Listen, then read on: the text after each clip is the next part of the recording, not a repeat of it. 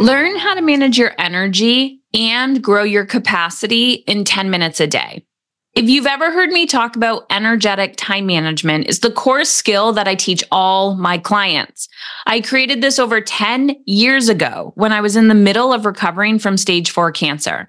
I had to figure out how to work, how to parent, and take care of myself. And that's how ETM, or energetic time management, was born. And for a limited time, I'm going to be giving it away. Yep, you heard me correctly. I'm giving the actual skill and the step-by-step away to you. It's my ETM habit challenge. So head on over to Heather Chauvin, CHAUVIN.com/ETM, and use promo code podcast to get free access for a limited time.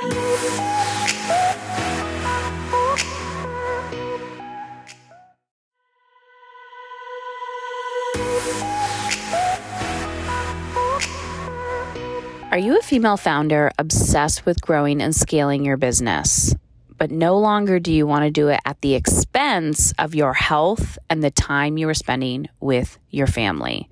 Guess what? That is why I've created the Summer of Profit. I am taking on female founders and supporting them one-on-one this summer, showing them how to scale and grow their businesses and make them more profitable, not only in their bank account, but also with time and energy within 1 hour a day. If you commit to 60 minutes a day, I will show you how to grow and scale your business and allow it to be more profitable. Check out heatherchauvin.com/summer. Join me, or consider joining me, for the Summer of Profit. I look forward to reading your application.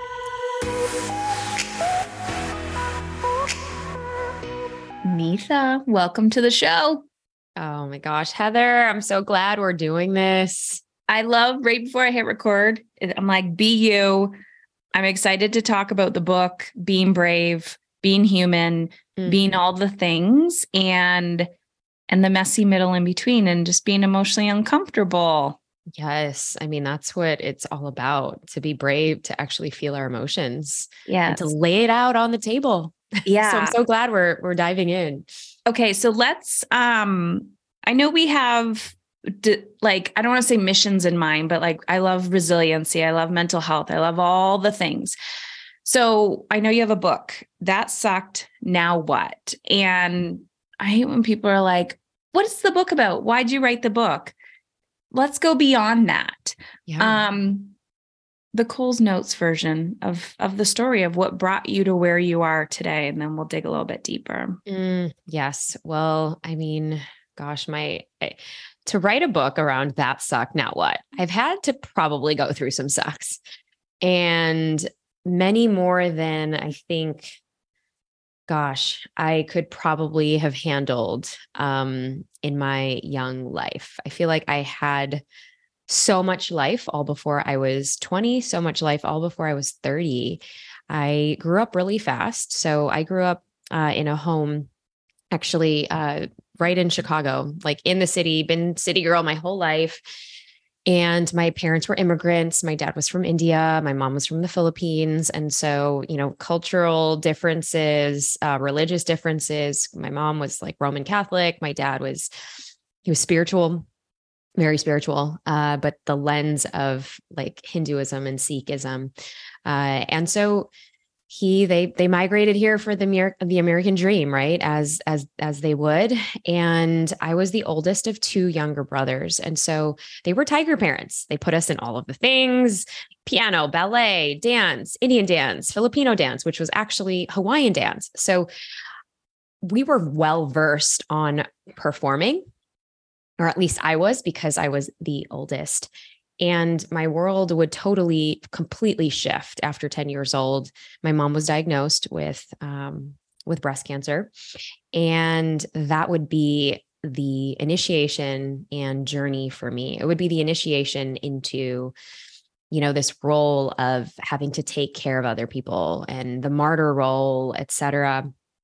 And So she would go through that journey for 6 years. And in that time, as you shared, you had your own bout with cancer. So it's a very interesting time as a young person watching your mom go through this. So from 10 to 16, I would spend, my hospital visits in and out of the hospital. We literally would spend our weekends there, come back, perform, recital, etc., because my mom wouldn't be there. And so she succumbed to that when I was 16. And then over the next 3 years, I would go through massive trauma. A year after my mom died, my brother, who was a year and a half younger than me, was coming home from school. It was actually my homecoming dance. I was a senior at this point. He was a sophomore, and he had an asthma attack, and he collapsed and he died immediately, right away. They couldn't revive him. And he was the closest to my mom, actually. This actually happened literally a year after my mom dies. So my mom dies, my brother dies, and that just shook our family up in all of the ways. I mean, it was just unimaginable. It was like you're in the thickness of this cloud and you're like, how? Because he wasn't sick. And so 2 years after that, while my youngest brother, myself, and my dad, we are just trying to stay afloat. We're literally in survival mode. And my dad goes into deep depression. I have to get 3 jobs to support our family. And I stay home. I go to a college university in my hometown in Chicago. And he gets diagnosed with stage 4 lung cancer. And they tell him that he has, 9 months to live. He lives up to that diagnosis 10 months in. And so at 19, I am, orphaned. I am in charge of my youngest brother, who was then 14. And boy, did I have a massive chip on my shoulder. I wanted to make sure that the world would not pity us. That tiger parenting definitely was instilled in my mind around education, success, and honestly, overworking and proving. That was like my coping mechanism in my 20s. And so, and this is emotionally uncomfortable, I can look back and say, yeah, I was resilient. I was strong. And that's kind of the basis of the books that I've written and even the life that I've created. I was not okay with feeling anger. I was not okay with feeling, sad, even the grief. I bottled it up and I channeled it into accolades, achievement, performance. And I was really good at it. And I thought, oh, I can distract everyone in my family, everyone outside, because I'm doing it. I'm striving for quote unquote success, until the one area of my life that I was not so good at, and that was my love relationships. And it sucked. It sucked because at my core, I wanted to be loved. At my core, I wanted that attention. I grew up so fast. I didn't really have a lot of the experiences that my peers or some of my best friends had. And so I would hold on to these relationships. Some of them were toxic and they would overlap. And I would, it was a codependent narcissistic relationship. So much so that at the end of my 20s, I would get married. I even became not just a cosmetic, a general dentist, but a cosmetic dentist, bought a practice pretty much right out of school. So I did all of the things that made me look good from the outside, but I would attract the most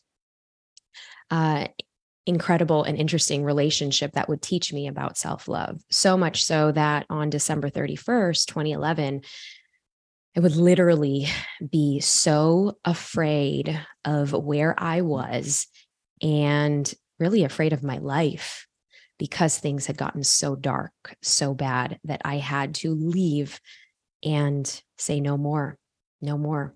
And the world needed to know these 3 little words, which was, I need help. That I was done being this emotionally perfect person, that I was done being ashamed, even though it took so much bravery to step out and take whatever I could and leave that house and let my family and friends in. even though they knew, we all know, right? When our friends are in trouble, when our friends are dating somebody that's kind of off, that we don't really approve. And it just took me so long to finally, realize I had to hit my own rock bottom, my own fall, as I talk about in the book, to arrive at my own awakening. And that was the beginning of a full dive into my own healing, my own wailing, my own screaming, my own being okay with not being okay, letting, I had this 7-figure business. I wasn't even 30. And I was so fearful and ashamed to come clean and say, I'm going through this divorce. I have everything. It's packed up in my SUV right now. Even though my name's at the door, I don't know where I'm going tonight. And that, just being able to be seen by other people, that changed everything, because my assistants were like, you can stay at our house, or my, doctors that were working with me were like, we'll try to, cover for you. Like, let's figure this out together. And that was the beauty of my path with vulnerability, and just being able to be radically and unapologetically honest. It is so, thank you for sharing that. It is so interesting when we are the quote unquote strong ones, right? Mm-hmm. It, like, the beauty of just everything comes together. You're the one that takes care of everyone. You're the responsible one. The second you're like, I can no longer do this, and you're like, I need help. It sounds like, and I'm curious your perspective, but as soon as you said that, everyone was like, we're here. Oh, 1000%. And that's the one thing that scared me from even admitting that I was in a toxic relationship, because my fear was, what are they going to think? Are they going to think I'm broken? And all of these like deep seated wounds of shame and guilt, where when you just release that and you have nothing else to hide, they see you as a human, not as like their boss, not as, and they're so, it's so relatable, because they're probably going through something, or they've been through something like that. And that's exactly what I kept hearing. Oh my gosh, my mom went through that, or my sister's going through that, or yes, I totally get it. I have a friend that's going through this right now, or secretly I'm going through that, Yeah. So we're giving them permission, and that's what starts to unlock the bridge that we get to newly create. But it's hard to see that first. Yeah. I can very much resonate with your story. And I'm sure you tracked a lot of people, just as I do, who are like some version of yourself, which is, yeah, I'm struggling, but I can't tell anybody else because I have a lot of responsibility on my plate and a lot of people depend on me and all those things. So when you finally said, I need help, I'm curious, how did that feel when you started to receive it? Besides the vulnerability, did you feel lighter? Did you feel like, I can deeply inhale and exhale? What was that like? Oh my gosh. It was a full release. Like, wow, I feel safe for the first time in my life. Like, thousands of bricks were just fully taken from me. And that was the first moment where I was like, oh, I don't have to have it all together, that I could just let it go. And actually, I feel safe. And safety was not a word that I grew up with. I didn't even know what that meant. I didn't know that my nervous system could feel that way. Obviously, didn't even have the words to articulate that until, much later. And I think we talked about this before we press play. It's the duality. It's the duality of feeling both, because I didn't know how bad of what I was really hiding, or the amount of grief or just sadness, darkness that I was in growing up as a young person, that I tried to, and the small, tiny little crushes in high school, or seeing the coffee guy, the barista winking or whatever would give me slivers of joy as a teenager. But then to see it on the other end in a very different form that, oh, wow, this is another actual rock bottom. And this is the rock bottom that I actually can now like waft in and be in and actually now sit in the suck fully with, the uncontrollable cries and the wailing and the screaming, but not being afraid that I'm going to be judged. Because at this point, I have this community that's going to support me. And that was huge. So how long ago was that? How many 11 years ago? How many? 11. Awesome. Okay. So 11 years, what would you say the trajectory or like the journey has been? Because I'm sure it's like the identities, right? Of like, I can be strong and vulnerable. I'm just curious what that's been like. Gosh. Yeah. So I think for the first, for those first 5 years, I went through, there's a framework I talk about in the book, I had that fall and then the ignition. And the ignition was, all right, I have to just do things for myself. So it was all around self-love, but it was all around having compassion for myself. And then it was kind of, you're in this rising stage where you're like, all right, I'm going to say yes to everything, because I had to recreate a whole community, friendships. I mean, I left literally everything in that past and I started to unlearn because I dove deeply into so much healing. I mean, from, different talk therapists to EMDR to somatics, energetics. I've always had a love for dance because I grew up, with that. And even psychedelics. I mean, and then sitting with other mentors whom were maybe spiritual, whom were not spiritual. I mean, my dad, I grew up with a spiritual household. He would be meditating for 3 hours doing puja on the weekends, on Sundays. We would come as, little kids and run into, his puja altar and take his mala beads and put it around our necks and think it was like a necklace, all of those things. I didn't understand it, nor did I have any appreciation for it when I was a child. We would go to temple just as a thing that we would do, never really fully embodying what that meant. And then in this whole period of this rebirth for me, I would go to the sacred places in India, the ashrams that he would, when he was a child that I had heard about.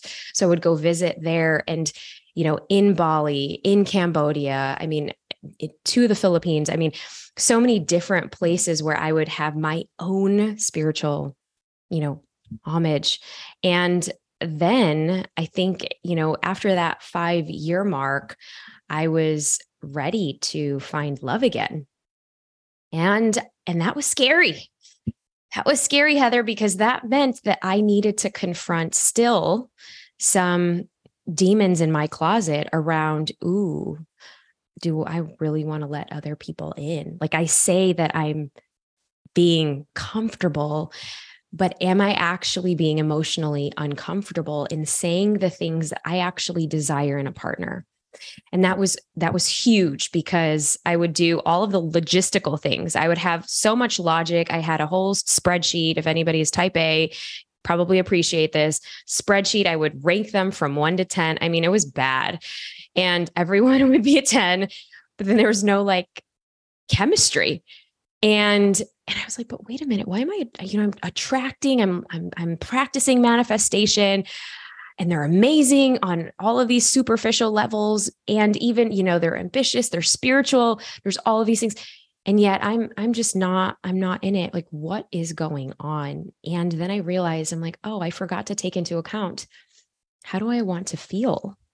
And if I want to feel that I am honest, then I actually have to maybe go first and be honest. If I want to feel brave or vulnerable in this relationship, then that does not sit well with me. Me feeling vulnerable in sharing, hey, I want to do this dance with you. I want to get to know you better. I want to just be more than just this, friends with benefits kind of thing. Like, it was a whole different language for me that I had to be like, okay, I've got to embody and really share what I really want in a partnership. And that blew my mind, because once I started doing that, 2 months later, I would attract my soul, co-pilot partner. And it's interesting because we had various many touch points in 3 different countries outside of the US. Oh, and we had met each other, several times, not several times, but 3 different times in those 3 years. And it was very interesting because I was still in my wounded, side of love, that I wasn't even open to it until we were both speaking at a similar conference in 2016. And then we would say this conference was in India, and I would say yes to this adventure ride.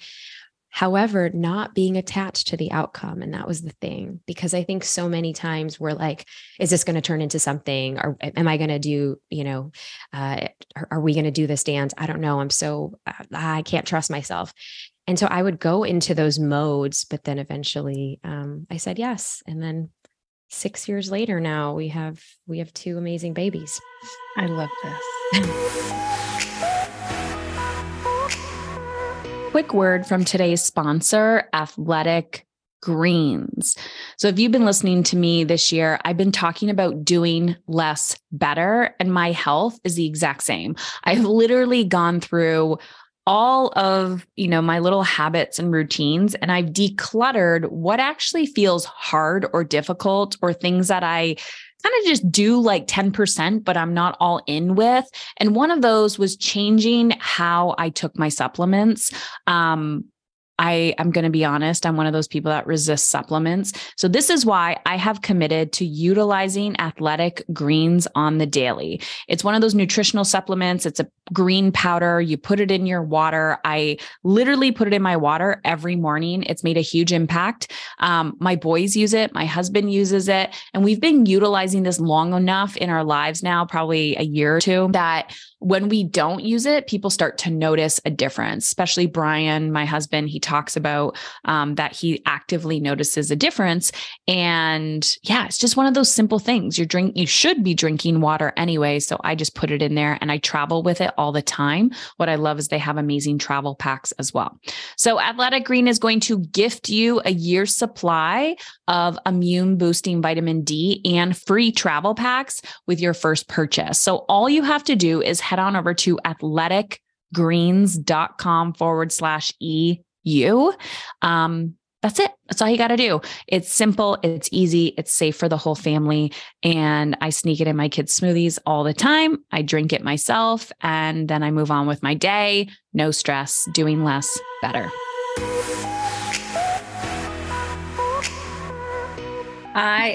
There's so much in there. First of all, you're a fabulous speaker. Like telling the journey, the story. It's like you can see the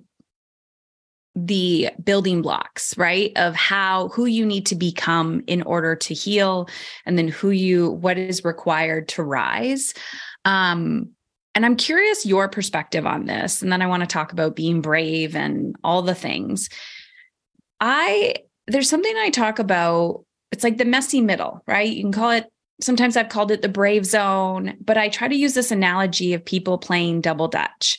Like you're watching the ropes go and you like want to jump in the middle, but you're scared of being whipped in the face with the rope.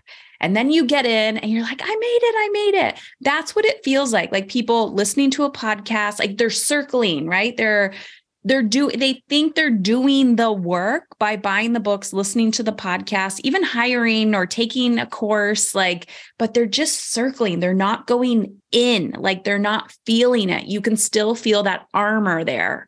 I feel it on people anyways, and myself included, where it's like, gosh, it's right there. Like, do you believe that people are either ready or that it can be cracked?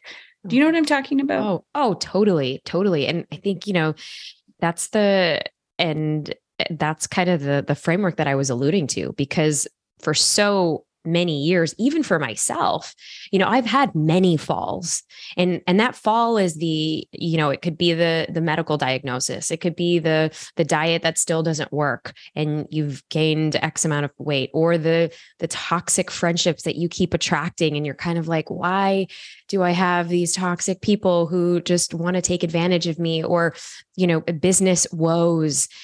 But then we're not looking back at our patterns. There's, I kind of talk about the bounce factor, and I talk about that in the book. And one of the reasons why I came up with that, that methodology and that framework was because years ago, when I actually started my journey as an author, I got asked, and I was still, I think I still had my practice at the time where I just sold my practice, but I'm like, who am I? Who am I to, talk about this thing? I had a nonprofit at the time called Independent Awakening, and it was literally teaching women and girls who were coming from, places they were minorities of color, women of color, and how to leave violent situations, abusive situations, and to really harness, their confidence. Well, it took me to speak to Google. It actually, and again, I was like, oh, wait, what, why, how, me? And then it took me to a bunch of moms got hold of my story, and they wanted me to come to Palo Alto. And Palo Alto, if you know, it's right outside in Silicon Valley. This is where a lot of the children from the amazing place of Silicon Valley, where they go to school, high school. And they said that they had lost 3 kids to suicide that particular year. And they said, you had so much loss in your youthful days, your adolescence. Do you think that we need to, that resilience can be learned, or that, this helicopter parenting is no longer working? And it was a fascinating discussion, but it had me thinking, like, can we actually create and build resiliency? And just like you're talking about, people in the periphery, they're saying yes to the things, but there's part of it's like 1 foot in and 1 foot out in that double dutch, 1 foot in and 1 foot out. And for me, it had me go deeper as a researcher and as a psychology nerd, to say, well, what is it that we are not doing? And what is it that people who, face extreme adversity in extreme circumstances and situations, how do they actually bounce back? Well, there were 4 different pillars. And one of them is to actually make peace with your past and really start honing in and going and pulling those threads.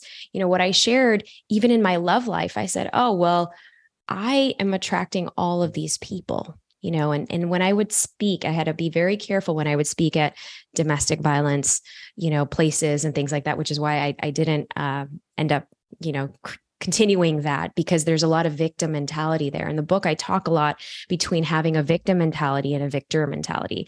And there's a difference. You can be a victim in the circumstance, but you can also be a victor in saying, wow, okay, I was in that. And now how can I rewrite that story? And then we can start, the doing all of the work. And that actually then clicks. The second part of that is what you talk about, being able to feel your feels. How can we stretch our emotional capacity, our vulnerability? And the third aspect of this is, really being able to invite and say yes to new experiences and things. In my deepest, darkest days, when I said, wow, I don't even know if I have a friend to call on. Like, I maybe had 1 or 2. And before I was, a big extrovert, and I had I had a community. And I said, okay, if I have to shift and change my community or people that I'm hanging out with, well, then I need to get to know what I actually like. And it was crazy, Heather, because I didn't even know what I liked anymore. I had dimmed my light so much that I completely forgot who I am. And I feel like so many women, when they are in the suck or the mud, or they're in it, they've kind of life has consumed them. They forget who they are. Well, my invitation is, let's invite good stress. Let's see, like, what do you like pottery? Go to a pottery class. Do you like going to the gym? Try different classes. And I think for me, it was like saying yes to all of these things that made me feel uncomfortable and being in that uncomfort zone, the discomfort, because that's where we grow. I mean, scientists talk about it all the time. It's like you're literally rewiring your neurons in your brain when you say yes to something that scares you. When you say yes to something that's like, ooh, I don't really want to go to that thing. I don't know who's going to be there. Mm-hmm. And then you go and you're like, oh, okay, was not so bad. Well, you're already paving the way and creating that with the new neural pathways. Mm-hmm. And then that finally, we have to really lean into what we desire, not what the world is wanting of us. And that's huge. That's your radical self-awareness. And that, I think to your point, if we are able to even strengthen one of those, we can start flying forward. We can start flying forward past some of these sucky moments that sometimes consumes us for a while. Mm-hmm. Oh man. I'm like, yes. So yes, when I went so my background is in social work and I transitioned to coaching, and I was always angry and frustrated beyond my own personal development. Okay, let's stop talking about the problem. You actually don't have the skills yet to know how to transition, right? Because I truly believe, people, once they do have the courage to seek support, they're like, yeah, I'm in this cycle. Like, help me get out of this cycle. And there's that growth edge, that like push, that resistance. And that is so uncertain, right? Where you're like, I know I need change. I'm being told to take these action steps. I am a raging type A. Now I need to become a different person. Not only are you telling me to feel, I can't even identify, is this fear? Is this anxiety? Is this anger? Is it like happiness? Is this joy? What is this? And then people are telling me to follow my intuition and what my desires are. It's such a new language that you have to be gentle with yourself, right? You're just walking this little path. But I love your work in the sense of, here you are, feel your feelings, and then let's reach for the future. Let's reach for who you do want to be, and that victim consciousness. But I could only imagine somebody being like, oh my gosh, there's hope. There's hope. Like, people need hope, right? We can't just talk about, yes, we all have a story. We can't just tell our stories. It's like, and it's my story. And this is not my identity. This is not who, or maybe it is my current identity, but I'm trying to change it, right? I'm actively pursuing something different. Oh my gosh, absolutely. I think there is when we, and oh gosh, I could talk about this all day. Like when we say, I am a victim of blank, right? Mm-hmm. Or I am an addict. There's two thoughts to that. It's like, I am embracing this identity. And it's also the reason why when I labeled the book, I said that sucked. Not this sucks. Now what? Because this sucks would be that, yeah, we're all in the suck and we're still in the suck and we're going to be in the suck for a long time. I'm not bypassing either. What I'm actually saying is, let's give reverence to what sucked and let that be the thing that we couldn't control, the thing that happened for us, the thing that was there. You still might be in that messy middle, the messy middle. However, we can look back and we can honor it and we can have reverence for what happened. And then maybe that now what? We're looking forward. We're looking forward that now what can be imperfect, that now what can be completely different in all capacities, but to actually not be attached to the past identity, to hold it in its softness, because many times, yes, it was sucky. It was horrific. It was awful. It was a mixture and an amalgamation of all of these emotions, but it doesn't have to be our identity. And, we can actually call in what we are choosing. And we may not feel that at that moment. And nor am I saying to not feel at all. That's the opposite. What I'm saying is allow ourselves to feel. In fact, I have a whole, how do you embrace the suck? It's in part 1 of the book. It could be as small as 3 minutes, 5 minutes, 10 minutes. Great. And you might have to do that exercise every day, every week, right? It's kind of like building a muscle, but when we're moving on, we're not taking that identity of the past. We're really reaching forward to, all right, now that I have the tools, now that I have that self-awareness, now that I know some of the patterns that have triggered me in the past, some of the people that have triggered me in the past, why is that? We're doing our own personal inventory. And when we're doing our own personal inventory, we are paying attention to the tiny subtle cues so that we can say, ooh, there's that little Neeta again that's coming up. Oh, there's that part of me that wants to judge. And there's that part of me that was feeling small because that's how I used to feel as the jealous teenager when I was 13. She does not have to come up right now, but I can give reverence to her. I can be soft with her. I can be gentle with her, right? To embrace all of those parts of ourself and to say, okay, here's that, it's kind of the Beyonce Sasha Fierce. Like she had that alter ego so that she can write and perform these incredible songs in her album.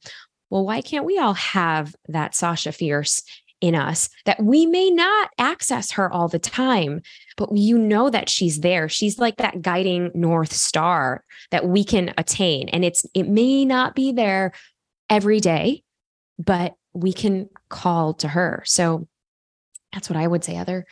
I love it. I could talk to you all day and people are probably listening going, oh my goodness, I want more of you. So let everyone know where they can get the book, what you have going on. I know you have a podcast, all the things so that they can dive deeper into your work. Oh, absolutely. Well, come on over the Brave Table. We have these brave conversations and, what it means to be brave in your actions and in your life. And also the book is That Suck Now What? How to embrace the joy in chaos and find magic in the mess. You can get it at thatsuckednowwhat.com. And there's all of these incredible bonuses. I mean, come over there and put your order number in, and it actually unlocks a 5-day healing practice. And it also unlocks a 44-page digital guide. So we go even deeper into the healing process that you can use with your family and your friends as well. Awesome. And the Brave Table is a podcast, correct? The Brave Table is everywhere you get your podcasts. Yes. Perfect. Thank you so much, Neeta. This has been a beautiful conversation. And I know just like the tip of the iceberg of what's possible for people. And I'm just so grateful that you have had the courage to keep going on your own journey, because I know there's so many people who are benefiting from your work. Thank you so much, love.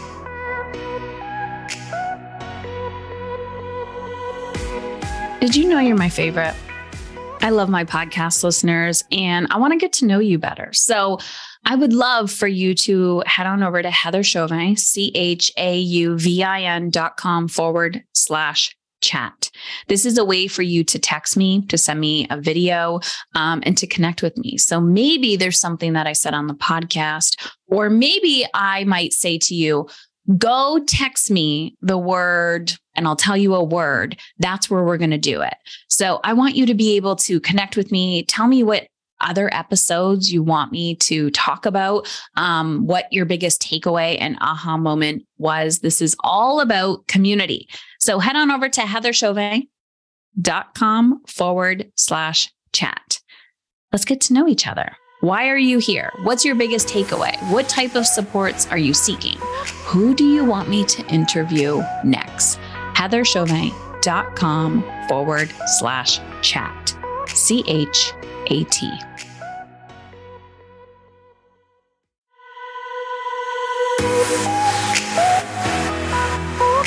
I sometimes joke that I wish I taught people how to make green smoothies for a living, but I know I'm doing that because I'm trying to run away from what brings me joy.